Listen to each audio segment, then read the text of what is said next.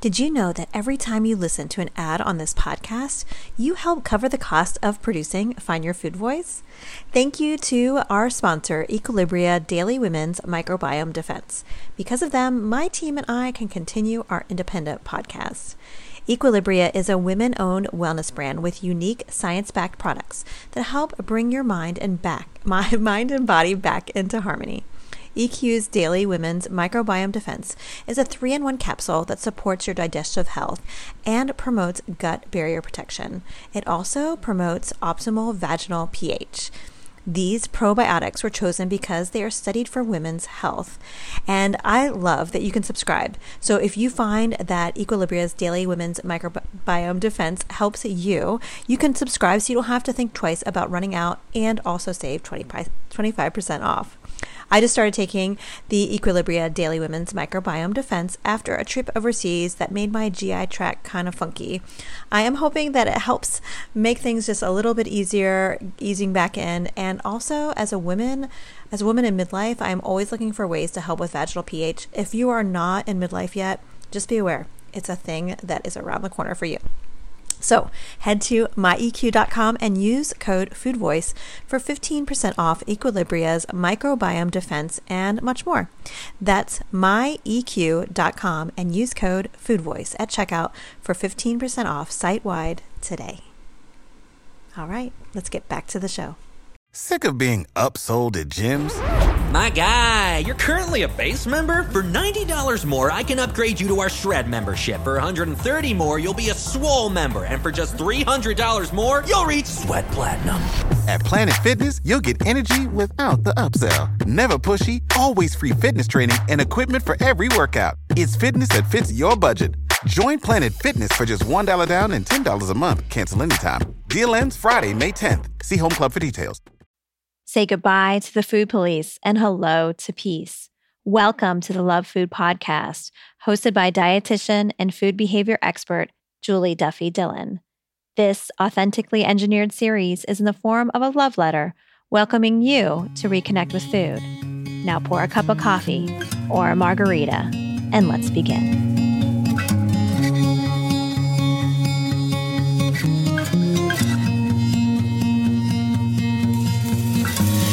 Hi, and welcome to episode 125 of the Love Food Podcast. I'm Julie Duffy Dillon, registered dietitian and partner on your food peace journey.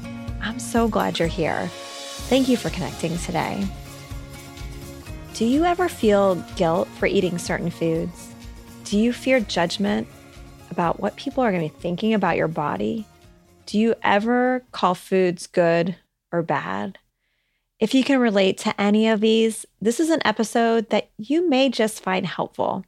I have a letter from someone who's experiencing just that and feeling really stuck, especially as this person is moving towards midlife and menopause. They're wondering how can they really get out of this diet cycle that they've been stuck in, this really exhausting hamster wheel that is pushed by its society and many different paths of life. I'm excited to have a guest on the show. Her name is Amanda Beck, and she is one of the co-hosts of the Fat and Faithful podcast, which I really encourage you to check out, especially if you identify as someone who practices a faith or religion and is really craving more of how to heal your relationship with food without dieting and letting go of the scale. I feel like diet culture is even in our temples, our churches, our mosques, any place of worship. Somehow diet culture is like in the front row.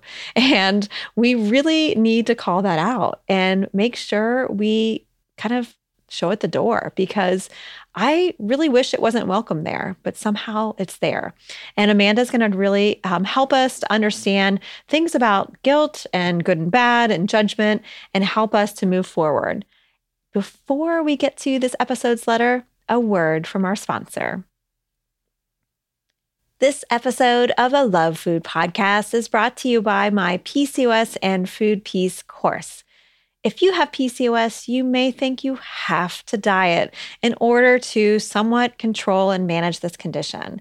Well, I am excited to tell you that that's just not the case. You can move away from diets. You can heal your relationship with food, practice things like intuitive eating, get rid of the scale, and maybe, just maybe, feel more at home in your own skin. Maybe even feel like you don't hate it anymore. That is my goal when anybody is working with me as I help them heal a relationship with food when they're affected by PCOS. And I designed this 12-step system in an online course format, so it's self-paced and you can go at your own speed, but have access to it forever. You can get all the details by going to PCOSandFoodPeace.com. Also, don't forget, I have this really new, cool podcast just for those of you affected by PCOS. It's called PCOS and Food Peace. I'm going to be launching it in just a few days, September 6th. And in case you're listening to this podcast live in real time or whatever you want to call it, but the podcast is going to be around forever. But I'm going to do this special 10-episode capsule podcast where I'm interviewing really fun, interesting people like Jess Baker, Caroline Dooner. I'm also interviewing Ivy Felicia, Danny, Adriana, and many, many, many more people. And they're exploring their relationship with food alongside their PCOS journey. I think you're going to really like it. And if you don't have PCOS, but you're affected by an autoimmune condition or another chronic disease, I have a feeling you're going to find some nuggets just for you, because as they were talking about it, I noticed there was lots of themes that other people without PCOS have. And things like, how do you deal with going to the doctor and getting dismissed there all the time? I know that is something that you may experience as well. So you can get all the information on that by checking out me on Instagram at Food Peace Dietitian. All right, enough of all of that. Let's get to this episode's letter.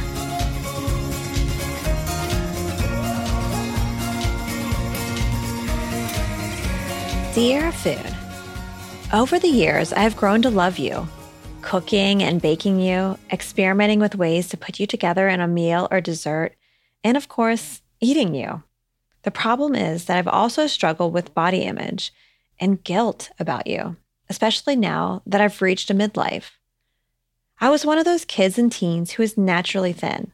It was probably a mix of my genetics, my pickiness, my anxiety, which often shut down my appetite. People commented on my small appetite and my thinness a lot from a fairly young age. The comments ranged from admiration to mild concern, but the general message I got was that being thin was a big part of my identity. At the same time, I grew up in a strict food household in which there were definite good and bad foods. And I was told that although I didn't have to worry about my weight as a growing child, someday I would have to be more careful about food to stay thin. When I reached my 20s, I gained weight naturally as my body became more womanly. I was still at a healthy weight, but for the first time, I stopped getting comments about how thin I was. I will admit that I had a hard time with this loss of that part of my identity, and I began to question at times whether I was eating too much or too much of the wrong things. I began to scrutinize my body and dislike parts of it intensely, comparing it to bodies that were thinner. I also got married, and my in-laws had even more intense and overt judgments about weight and fatness. My fear of their judgment only added to my body image concerns. After I had my 2 children, I secretly went on a diet for the first time, learning to track what I ate and maintain a certain calorie limit each day. This worked, but I noticed that food and tracking food became close to an obsession, and that scared me. My sister has struggled with an eating disorder, and I knew I didn't want to go down that path, so I pulled myself out of the diet. Even so, I found myself every year or two secretly dieting again to get my weight down to an acceptable level, and then pulling back out of it for fear of developing an eating disorder. I also railed against society's obsession with thinness and beat myself up for giving into that superficial, even cruel mentality. This push and pull was confusing, and it still is. Now that I've entered midlife, my body has felt out of control at times. I weigh more than I ever have, and when I've tried to diet, it's much harder to lose the weight. In fact, I've noticed that when I do try to rein in my weight by restricting calories, my body rebels by gaining weight at first and then losing slowly and sporadically. I've also noticed that I need to diet more often to keep my weight down, and that weight fluctuations are greater. All of this terrifies me. So I'm trying to make a commitment to stop dieting altogether, accept my higher weight, and trust my body knows what it needs, even if sometimes it needs to satisfy my strong sweet tooth. But it's not easy, and I often find myself feeling confused, wondering if I'm doing the right things, balancing what I crave with what my body actually needs. I also fret about the future. What happens when I hit menopause and my body changes again? I'm scared about how that will feel and how I will handle it. How do I move beyond what I now realize has been disordered eating and distorted body image? How do I move beyond my fear of fat and learn to love my body rather than poke and prod at all its bits I hate? How do I know the difference food between what is a healthy embrace of my enjoyment of you and what may be an unhealthy reaction against past restriction or guilt about you? How do I do this intuitive eating thing right and make it stick through whatever changes are in store for my body? Sincerely, trying to age gracefully.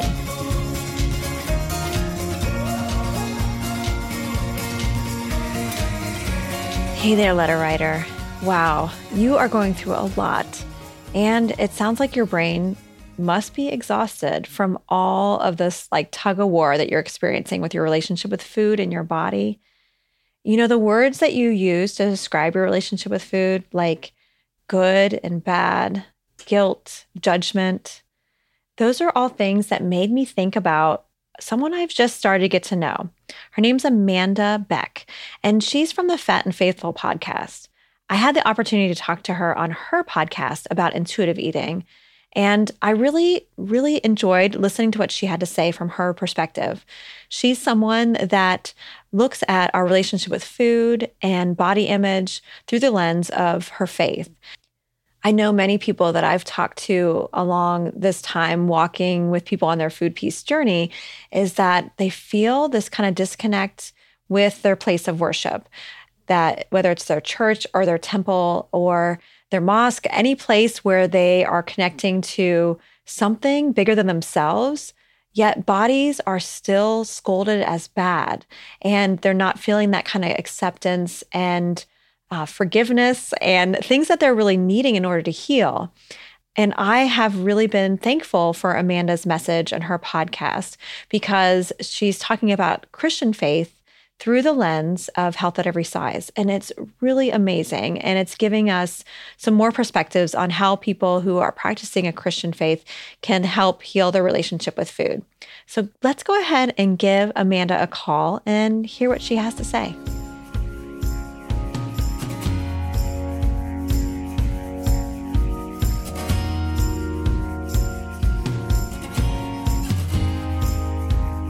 Hello. Hello, Amanda. It's Julie Duffy Dillon. How are you? Oh, I'm doing so well. How are you? I am so happy to talk to you. I know we got to connect on your podcast, Fat and Faithful, and I'm excited to talk again on mine. So thanks for agreeing to help me with this letter. I'm very excited to be here. So did you get a chance to look through the letter yet? I did. Awesome. So I am curious, what's your general impression about what this person's experiencing? In the letter, I hear a lot of negativity, which specifically things like guilt over dieting, over obsession with thinness, and some shame, because the letter writer knows that seeking thinness is not the right thing, quote, right thing to do, but she still really wants it. So she's carrying a lot of shame about that. Mm-hmm. And that is something that I think a lot of people live with because they have pressure from our society to look a certain way, particularly women in regards to thinness. Men have their own expectations that they're encountering in society. So the first thing that I would kind of tell the letter writer is to ask the question, why am I feeling guilty? And what is the purpose of my body? I love listening to you because you always have this really you have this way of connecting the relationship with our body and with food in a way that I never was looking at. Like you're going down a path that I wasn't going down, and so I'm sitting here kind of like mouth open, like just listening. so Okay, well, so I appreciate jump in it. if you need to reel me back in, but I do have a trajectory. Yes, I'm curious where your trajectory is, and I appreciate too your trajectory. Just from knowing about your work, I know you're connected to faith, and when this person used words that had lots of connections to spirituality, to religion, to faith, like judgment and guilt and good and bad. I thought of you. I thought you were the first person I thought of when I read this letter because I think I know you're someone that's thought a lot about this. This is something that you've processed in your own experiences with food and body. So yeah, I want to know your trajectory for sure. Okay, so one, when you're analyzing guilt like that, and this has been my experience and the experience of people that I'm walking with this through. I'm a size dignity activist. I'm not a nutrition professional, but I'm a writer who writes about treating people of every size with dignity. And so getting to the root of the question, the root of the issue, why do I feel ashamed about my body? Usually we feel shame when we feel like we've failed some set of expectations. And so the conversation turns to, well, what is the purpose of my body? How can I have a good body? In our culture, a good body is a thin body for a woman. So what is the purpose of body? And I'm a person of faith. And that means that the way that I see things is that our bodies are the way that we have a relationship with other people. Like our brains can't have a conversation. I mean, our brains are part of our bodies, but our minds, our intellect, our creativity has to work through our body, right? So if we can see that the purpose of our body is not performance and it's not being on a pedestal to be looked at, and we can know that relationship is the purpose for our body, then it changes the questions you're asking and the standards you're trying to live to. Because instead of being, how can I stay thin? It's, how can I have a relationship? Mm-hmm. And so I use a phrase all bodies are good bodies. And I get a lot of pushback on that. Because people are like, well, how can a body that's disabled or how can a body that's unhealthy be good? And so that's where that question of purpose comes in. Well, people who are disabled can have relationships, deep, beautiful, good relationships.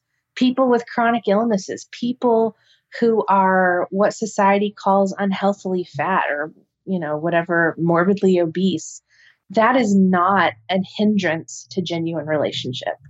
And so when I define my life's purpose around how I can interact, loving God and then loving my neighbor as myself, then it just changes the whole dynamic. Mm-hmm. And truly all bodies are good bodies then, because we all have that ability to connect with other people.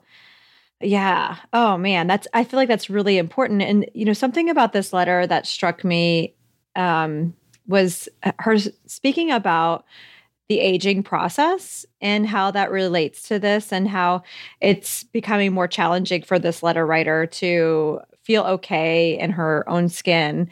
And I feel like that is something that is understood these days. If a woman is aging and aging without trying to stay looking young and letting the body become round wherever it's going to be round and gray and wrinkly or whatever, then the woman is not going to be seen or heard. That's kind of a cultural expectation now, is to make sure a person stays relevant, and yes. What a horrible experience. Especially like when I was young, I remember thinking, wow, I can't wait to be a woman that is totally feels okay in the skin that she's in, kind of like when I always hear people at 50 plus who are saying, I just don't care what people think anymore. But it sounds like that's not really the case anymore, that there's extra pressure. And when I was listening to what you were saying about the body's purpose is relationships, and when I think about aging and changes in life, relationships are what help us get through that. That's our support. So absolutely, if we're like thinking, our body is meant to be, the purpose is to perform or to look a certain way, well, then we're going to miss out on those relationships. Mm-hmm. You know what I'm saying? And that's when food can, even like orthopraxy with food, or where we have to eat the right thing, it prohibits us from having a relaxed, enjoyable relationship with our neighbors, with our kids, with our spouses, with our friends, because we're so consumed in our brain with what we're putting into our mouths and how we're walking it off, and keeping a tally, that it becomes transactional, and food becomes transactional rather than relational. And I'm Catholic, so I think about the Eucharist for us, and we get fed with food. Like, God meets us in a place of eating, and so many religions have a feasting mentality, and I think that that's a part of building that community of family and friends that helps us through the aging process. One thing that I have come to really value is this idea that my body tells my story. And for me, so I use the word fat as a neutral descriptor. I'm a fat woman in my mid-30s, and my body tells the story of my life. So I'm going gray and I'm really tired. And part of the reason I'm going gray is because I have 4 children, 6 and under. And also my dad went gray early. And so that's part of my story, that I carry the genetic traits of my family from both sides, my mom and my dad. My body is not a genetically perfect specimen, and that's okay, because diversity, even in ability and function, and those tell a story of where we've come from. I think that's important to connect to, and such a different perspective is how our body, where we're round or wrinkly or gray, how that's connecting to people that have walked before us, our ancestors, and what a neat connection. I can remember speaking at a conference. Oh my goodness, it was probably 15 years ago, and I was talking about I think it was size acceptance and fat acceptance in a place that wasn't typically thinking in that way, and most people were pushing against, just like how you said people push against all bodies are good bodies. I got a similar kind of pushback. And I'm so grateful there was someone in the audience who raised her hand and said, I love my round belly because it's the same round belly that my grandmother had and her mother had and her mother had. And it connects me to her. She's no longer here. And it helps remember the love and support. I mean, she just went on for minutes talking about how it was such a beautiful thing. And I think that's an important thing for this letter writer and anyone who can identify with the body in that way, and how it connects us to even people who are no longer with us, how that can be so powerful. And if we're stuck on like, I want there to be less of me, or I need to look a certain way, how that'll disconnect us from those types of relationships too. Yeah. And not even just, I want to be smaller or less of me, but there's a commercial that has, looking through your history and the traits that you have from your ancestors, and then changing that with plastic surgery. Oh, wow. Like, it is being targeted that we're somehow becoming better with the intervention of medicine. And like, medicine is good for healing sick people. But if we lose that connection of our body to our families, our communities, that's really dangerous because who are we if we don't have a story of community? I write about story all the time because our minds and hearts are not changed by facts alone.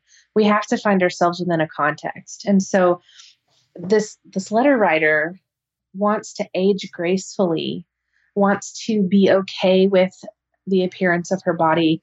And I sensed a lot of fear in her letter.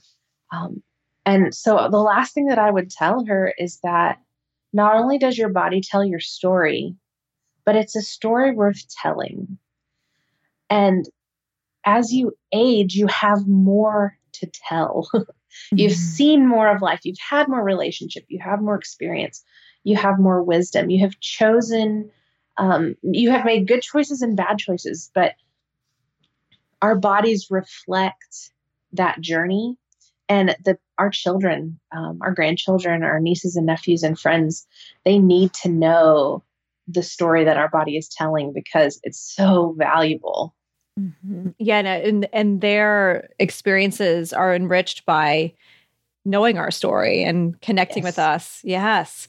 Oh, that is just such a great way to look at it. I always appreciate your words. Your words, I don't know, they paint a beautiful picture for me.